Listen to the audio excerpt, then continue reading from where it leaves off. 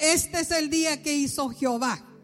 Vamos a gozarnos en él, porque en primer lugar nos dio el privilegio de estar aquí esta mañana. ¿Cuántos estarán enfermos queriendo estar aquí? Pero él nos trajo a nosotros a su casa de oración.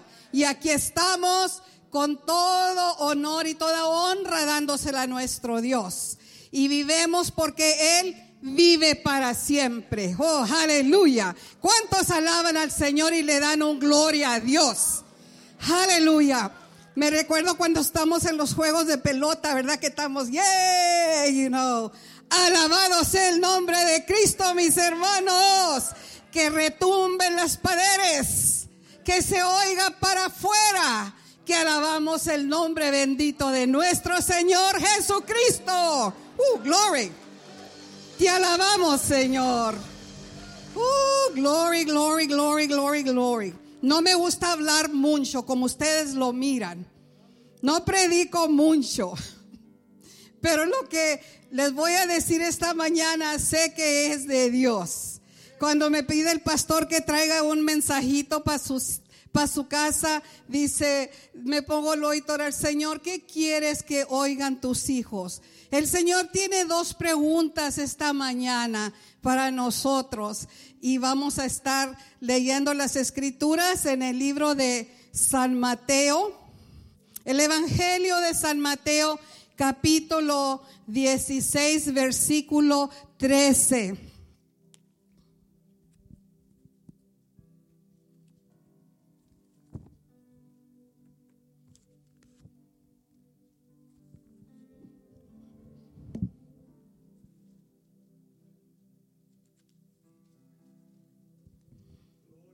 Se me han estado olvidando las cosas. Fui a mi doctor y dice, ¿te ha olvidado llegar a tu casa, irte para tu casa? Le dije, pues no, todavía no. Dijo, entonces es que tiene mucho en el plato. Sí, me gustó esa contestación. Me gustó esa contestación, doctor. ¿Por qué se me olvidan las cosas? Yo no les voy a preguntar esa pregunta. El Señor tiene otra pregunta. Y dice su palabra así: viniendo Jesús a la región de Cesarea de Filipo, preguntó a sus discípulos diciendo, ¿quién dicen los hombres que es el Hijo del Hombre? Ellos dijeron, unos dicen que Juan el Bautista, otros Elías y otros Jeremías, pero aún hay otros que dicen que de los profetas. Y él les dijo, ¿y vosotros quién dices que yo soy? Respondió Simón Pedro, dijo, tú eres el Cristo, el Hijo del Dios viviente. Aleluya. Esta mañana Él nos quiere preguntar, ¿y ustedes quién dice? Oh, aleluya. Vamos a orar. Señor, tu palabra es verdad y es poder. Es bendita de ser recibido por todos. Porque Cristo Jesús vino al mundo a salvar a los pecadores, de los cuales yo soy el primero, decía el apóstol Pablo. Señor, esta mañana te alabamos, te damos gracias, porque en verdad es un privilegio estar aquí esta mañana, pidiéndole, Señor, bendición por tus hijos, Señor. Abre sus mentes, su entendimiento, tu sierva que está para disponer esta plática, este mensaje, Señor, que me has dado. Señor, humíllame para que tú seas ensalzado, que todo lo que venga de mi boca sea de parte de tu Espíritu Santo, porque pidemos todo esto en el nombre de Cristo. Amén. Pueden sentarse. No va a ser muy larga la plática. La introducción de esta mañana les voy a decir que nuestra vida está llena de preguntas. Desde el minuto que nosotros nos levantamos en la mañana, comenzamos a preguntar preguntas. ¿Qué me voy a poner ahora? ¿Qué vamos a almorzar? ¿Para dónde vamos a ir? ¿Qué vamos a hacer aquí? ¿Vamos a lavar o no? ¿Verdad? Pero esas son preguntas pasajeras que no llevan ninguna cosa, ningún tiempo. Nomás lo haces si quieres y si no, no lo haces. Pero hay veces, ¿verdad?, que nos vienen unas preguntas que son mucho más importantes, que se tiene que agarrar tiempo de pensar para ver qué decisión vamos a hacer. Y puede ser tan críticas como decirle a tu pareja, ¿te casas conmigo? Now, esa pregunta lleva algo más en qué pensar, porque ese plan es eterno, ¿verdad? Es algo que tienes que pensar si tú quieres vivir con esa persona por el resto de tu vida. Aunque hoy hay muchas parejas que ni piensan eso y les sale mal, ¿verdad? Pero es que cuando vas a decirle a tu novia, ¿te casas conmigo? Es algo que no te va a decir sí, quizás, ¿verdad? A lo mejor que sí. Pero yo he mirado por experiencia de mis hijas que fueron pedidas, que una le dijo, pues quién sabe. Y le estuvimos diciendo al novio todas las debilidades para que sabiera en lo que se estaba metiendo. Porque es una cosa que se tiene que pensar. Otra de las preguntas que quizás vienen a nuestra vida es, ¿cómo vamos a llamar el nombre de nuestro bebé? Ese bebé va a vivir por el resto de su vida con ese nombre, ¿verdad?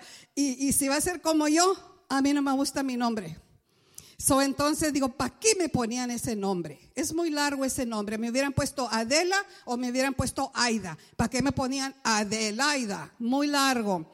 Y siempre mi esposo, yo sé cuando anda incómodo conmigo o enojado porque me dice, Adelaida, no me digas eso. Dice, pues así no te llamas. Pero esas son preguntas que las vamos a cargar, gústenlos o no les gustan, permanente, eternamente, ¿verdad? O aún va al doctor uno y le dice, doctor, ¿qué me pasa si me opera? Si me opero, ¿qué me va a pasar? Entiendo que quizás el doctor no te puede decir ahí, pero tú quieres saber, ¿se me voy a aliviar o nomás va a ser diokis o qué? Son palabras, son preguntas que son por largo tiempo. Entonces, en este pasaje Jesús preguntó dos preguntas que son eternas por lo natural. La primera pregunta tiene que ver con lo que dicen los otros. Jesús le dice a sus discípulos, dice el versículo, ¿qué dicen los hombres que es el Hijo del Hombre? Él quería saber su identidad. Sí, ellos sabían su identidad. ¿Quién es Jesús? Esa pregunta sigue resonando a través de la historia, a través de los años sigue resonando. ¿Quién es Jesús? Quizás si yo les preguntara a ustedes, ¿quién es Jesús? Iba a oír varias contestaciones, ¿verdad? Pero esa pregunta es más fuerte que se puede preguntar en el mundo de hoy. Y el Señor sigue preguntando, ¿quién es Jesús? Y cuando le pregunta a lo general, a todos al mismo tiempo, es mejor. Pero cuando se te llega a ti, te mira en los ojos y te dice, ¿y tú? ¿Quién dices que soy yo? Entonces sí, ¿verdad? Que eso es serio la cosa. Porque ahí va a traer quizás problemas a nuestra vida. La segunda pregunta que tenemos en esto es su opinión personal.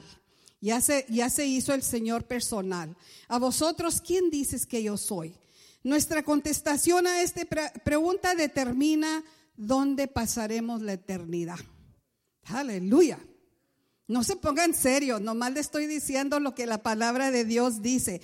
Entonces tenemos que saber que es muy vital, es de vital importancia que considérenos cuidadosamente cómo vamos a contestar esa pregunta, ¿verdad? ¿Qué puede ser más urgente que saber y estar seguros a dónde vamos? Yo sé que muchas personas me han preguntado, hermana, yo quiero estar seguro a dónde voy a ir. Yo quiero estar segura que cuando yo parta de este mundo, ¿a dónde voy a ir? Pero ¿verdad que la palabra del Señor nos explica eso? Entonces, lo cierto es que hay solamente una manera de saber, y esa es creer en la verdad de quién es Jesús. Sabemos esta mañana quién es Jesús. Y así nosotros no sabemos, pues entonces está muy mal la cosa, ¿verdad? Pero dice que Vamos a ver una conversación entre Jesús y sus discípulos. Quiero considerar las preguntas que Jesús preguntó a sus discípulos en ese día. Y estas preguntas, como les digo, son de suma importancia en los días en que vivimos. Pienso yo, mucha gente no sabe, me pregunta, yo quiero hablarle a una gente del Señor, pero ¿cómo le comienzo? ¿Verdad, hermanas?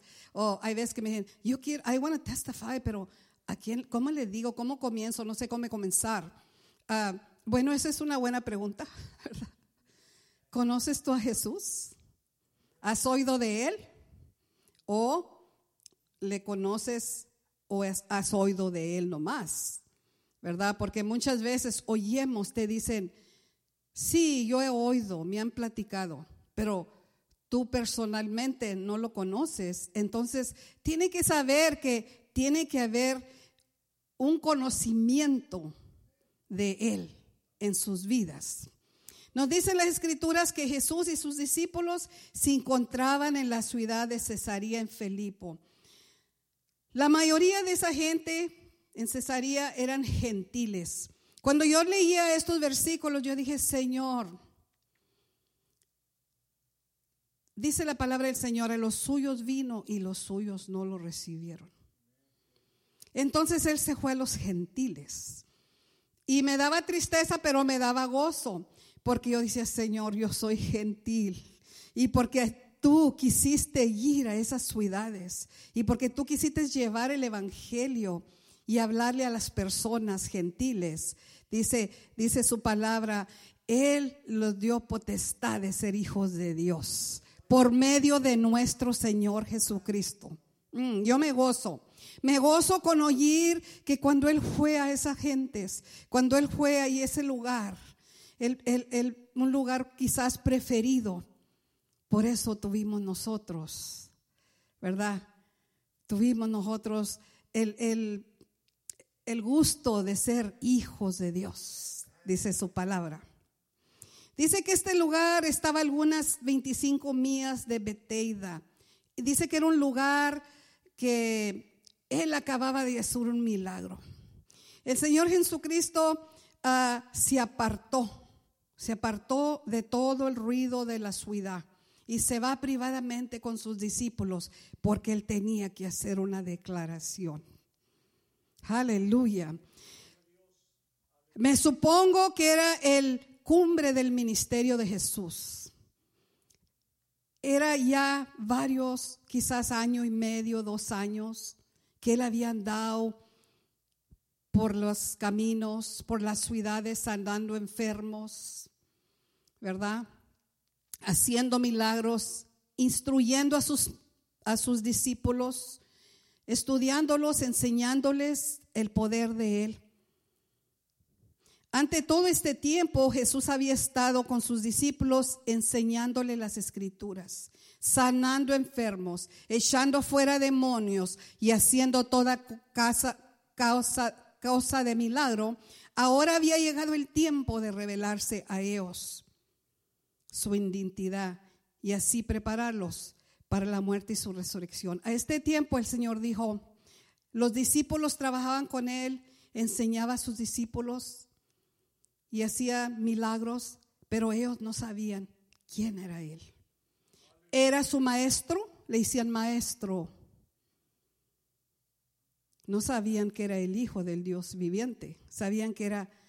Y luego más adelantito dice la Escritura que el Señor le dijo, y no le digan a nadie lo que yo les estoy diciendo. Y yo me puse a pensar, ¿por qué no quería que le dijera a nadie? No, cuando están leyendo las Escrituras no se preguntan preguntas ustedes, ¿verdad? Y luego se van al research, ¿verdad? Bueno, yo dije, ¿por qué el Señor les dijo a ellos todo y luego no quería que los otros supieran? Pero era que su tiempo no había llegado. Quizás si ellos se hubieran ido predicando el evangelio de Cristo, el Mesías que estaba prometido, hubiera visto contrariedades con Él, ¿verdad? Pero el tiempo no había llegado. Había llegado el punto de decirle o declarar a sus discípulos, pero no a la gente. Qué tremendo es el Señor, ¿verdad? Yo me gozo. La primera pregunta que él nos dice, ¿quién dicen los hombres que es el Hijo del Hombre? Jesús sabía lo que la gente andaba diciendo, puesto que él sabe todas las cosas, ¿verdad? Pero quizás él quería que sus discípulos oyeran esto, o que siquiera, I don't know, digo yo, quería usar las opiniones de la gente para poner a pensar a sus discípulos concerniente su identidad. Porque ellos no conocían a nadie más, nomás a él, a Jesús, su maestro. Y lo querían rete mucho. Pues él era todopoderoso, miraban los milagros, se gozaban, porque nadie más de los profetas o de los priests, de los ancianos, de los fariseos, nadie hacía los milagros que él hacía. Y ellos, pues era el maestro, ¿verdad? Su mensaje era similar. Le responden sus discípulos, le dicen: Maestro, unos dicen que eres Juan el Bautista, otros dicen que eres Elías y otros Jeremías, o aún a uno de los otros profetas, que eran varios profetas en ese tiempo, ¿verdad? Si nos ponemos a mirar el libro de los profetas en la Biblia. Pero les dice, dicen que eres esto. Me supongo que ellos estaban nomás mirando y decía, bueno, pues Elías hacía milagros, entonces es Elías. La gente, ¿verdad? ¿Cuántos saben que la gente nomás se sabe una cosa y ya para cuando llega a la orilla ya va diferente, ¿verdad? Bueno, así era en aquel entonces. Eso no es nuevo. Entonces tenemos una comparación aquí. Quizás dijeron Juan el Bautista porque su mensaje era similar. Los dos predicaban el mensaje de arrepentimiento y de justicia. Un Dios justo, poderoso, ¿verdad? Y pues el rey Herodes, como todos nosotros entendemos, también creía que Jesús era Juan el Bautista. Era uno de los que en la Biblia está que él creyó que era Juan el Bautista. Porque dice que su fama de Jesús se había desparramado, se había oído mucho del nombre de Jesús. Y dijo Herodes: Juan el Bautista resucitado de los muertos, y por eso actúa los poderes que tiene. Aleluya, qué mentira, ¿verdad? ¿Dónde sacaron eso? Pero verdad que querían de qué agarrarse. ¿Cuántos de nosotros ahorita en este tiempo también, verdad? Cuando hay algo, nos gusta, el cuento es muy juicy, hermanas, ¿verdad? Y queremos, y cuando llega ya le cambiamos un poquito, pues agárrate de eso. Predicaban lo mismo, es el espíritu de él. Sí, está bueno. Entonces iba la plática, ¿verdad? Por eso decían. Otros creían que era Jesús, otros creían que Jesús era un profeta, el profeta Elías. Ellos habían resucitado de entre los muertos y que ahora creían que era Elías, ¿verdad? Creían que era uno de los muchos profetas que se registran en las Escrituras. Pero una cosa no creyeron, que era el Hijo del Dios Altísimo. Nunca quisieron aceptar eso.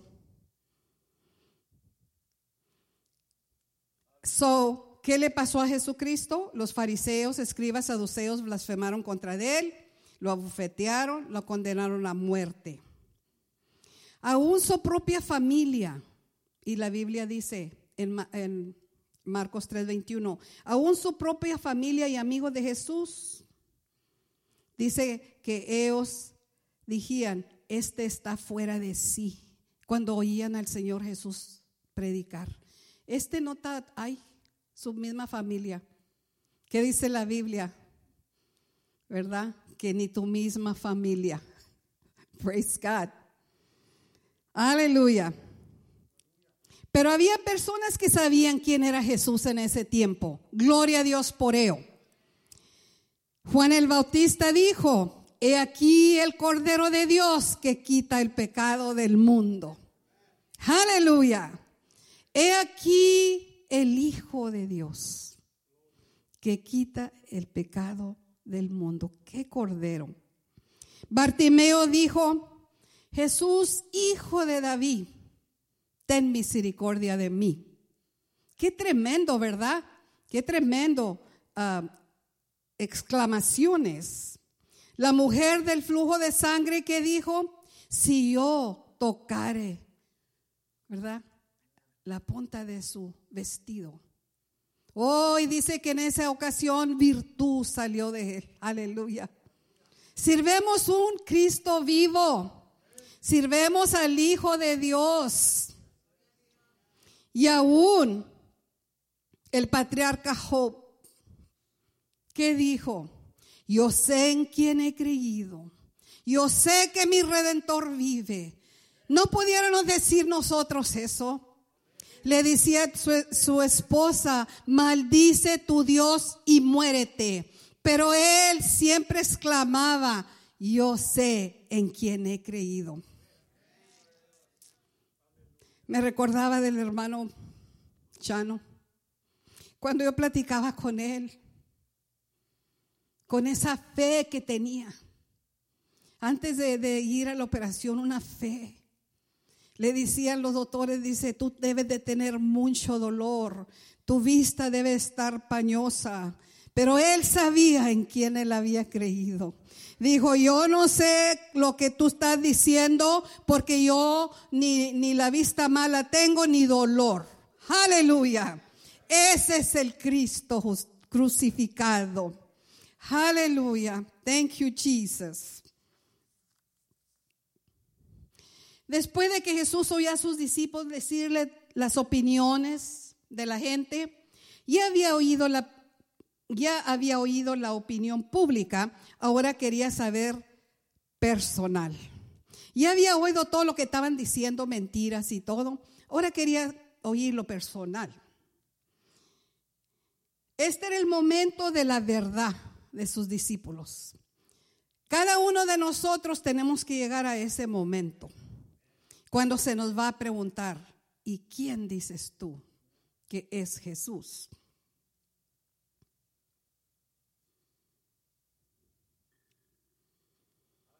Aleluya. Este era el momento de la verdad. Todo lo que habían visto los discípulos, todo lo que habían aprendido de Jesús, los llevaba a este momento.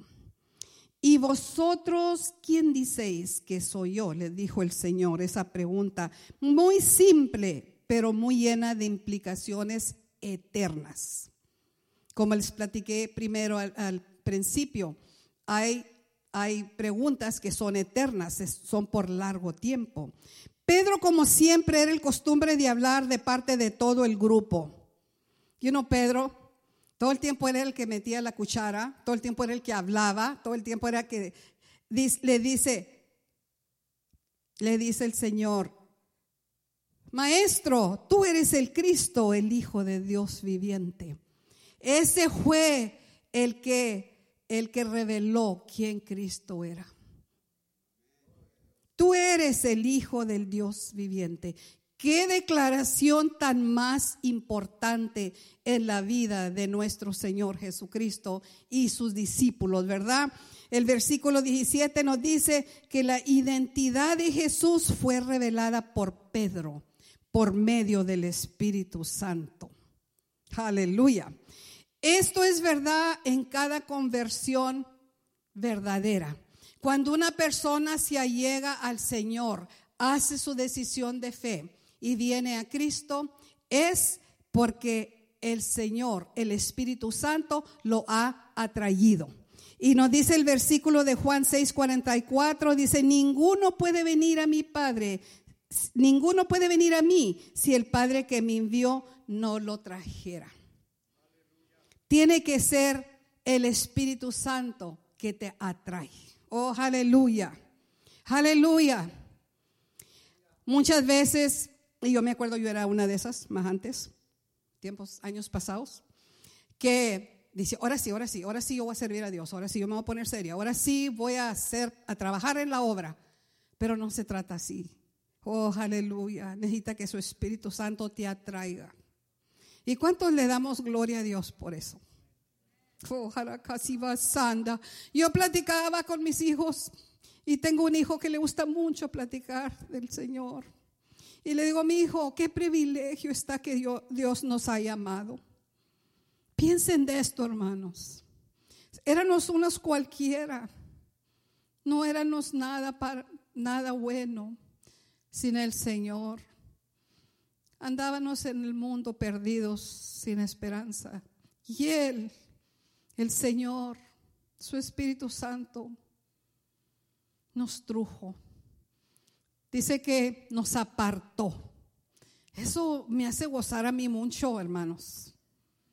No somos unos cualquiera.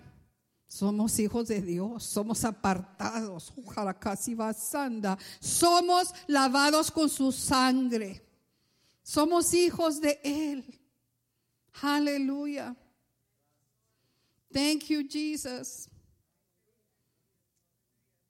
Dice su palabra en Efesios 2:8, porque por gracia soy salvo por medio de la fe.